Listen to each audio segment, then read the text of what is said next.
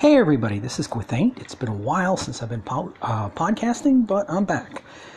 Had an interesting set of holidays, but that's not the issue, even though I got some really good art books. I got the Deluxe Collector's Pack of the Art of D&D that came with the tin and everything, and I also got Art of the Dragon, along with some Brian Stroud stuff.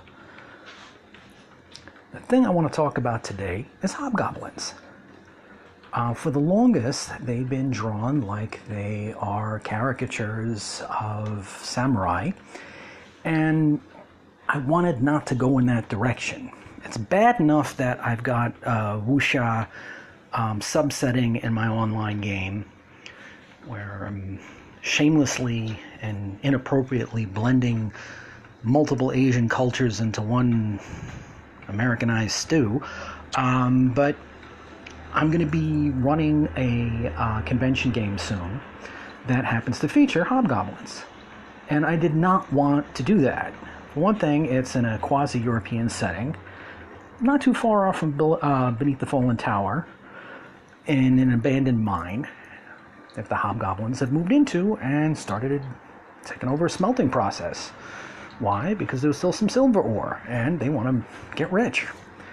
So one thing that I do all the time is I'm looking at Pinterest to find realistic-looking suits of armor. And along the way, I've discovered that there were arguments about whether or not bandit or splint mail existed. There was a shitload of that stuff, and it was a precursor to the manufacture of plate mail, partly because the furnace technology did not allow people to cast large pieces of iron. So you may do with smaller pieces, link them together, made lamellar armor out of it. And anyway, one of the types of lamellar armor was worn by Vikings and also everybody in northeastern Europe. So there's some excellent pieces out there of Russian, Slavic, and Polish armor that is really nice to look at. And I decided, let me make my hobgoblins wear that.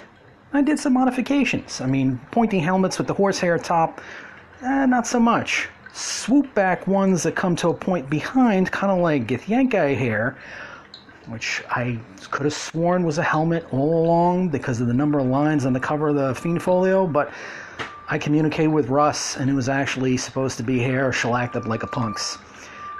Who knew? In any case, that's the shape of the helmet. Kind of like a Phrygian cap without the fold.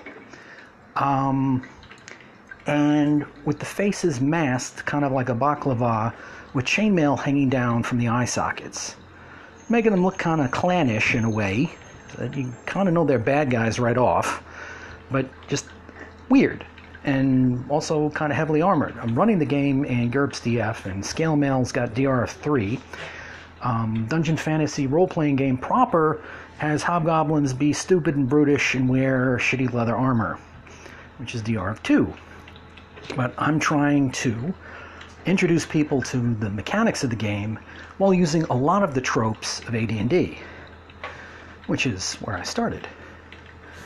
So I'm making them like and not like what you anticipate them being.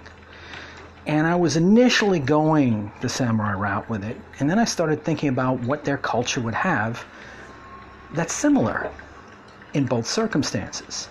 So I've got my hobgoblin women wearing layers of embroidered clothing that they're making their goblin slaves embroider for them. At the same time, the menfolk are having the goblin slaves mine for silver, which actually means mining for lead, which means you've got goblins who've got large vats of boiling lead, which is going to be a wonderful hazard. But you've got, it's an entirely different style of embroidered robe. It's not an obi. It's not a kimono. It is something different. And I'm using the Viking stylings where their weapons would be worn. And the women all wear weapons. And everyone who's supervisory carries a whip of some kind. I recently made a post about what the nature of evil was, and my decision is that people don't generally radiate evil unless they've made a pact with fiends. That's it, period. There's no other way. If you're an anti-paladin, yes, you detect as evil. If you're a bloodthirsty, sadistic person who kicks puppies, you're not evil, you're just an asshole. And that's how I'm going to run it. That's my story, and I'm sticking to it. Enjoy your games, however they are, and check my blog for upcoming depictions of some of this art that's eventually going to get released as an OSR product, since, unlike Douglas Cole, I don't have a license for this stuff. Happy gaming.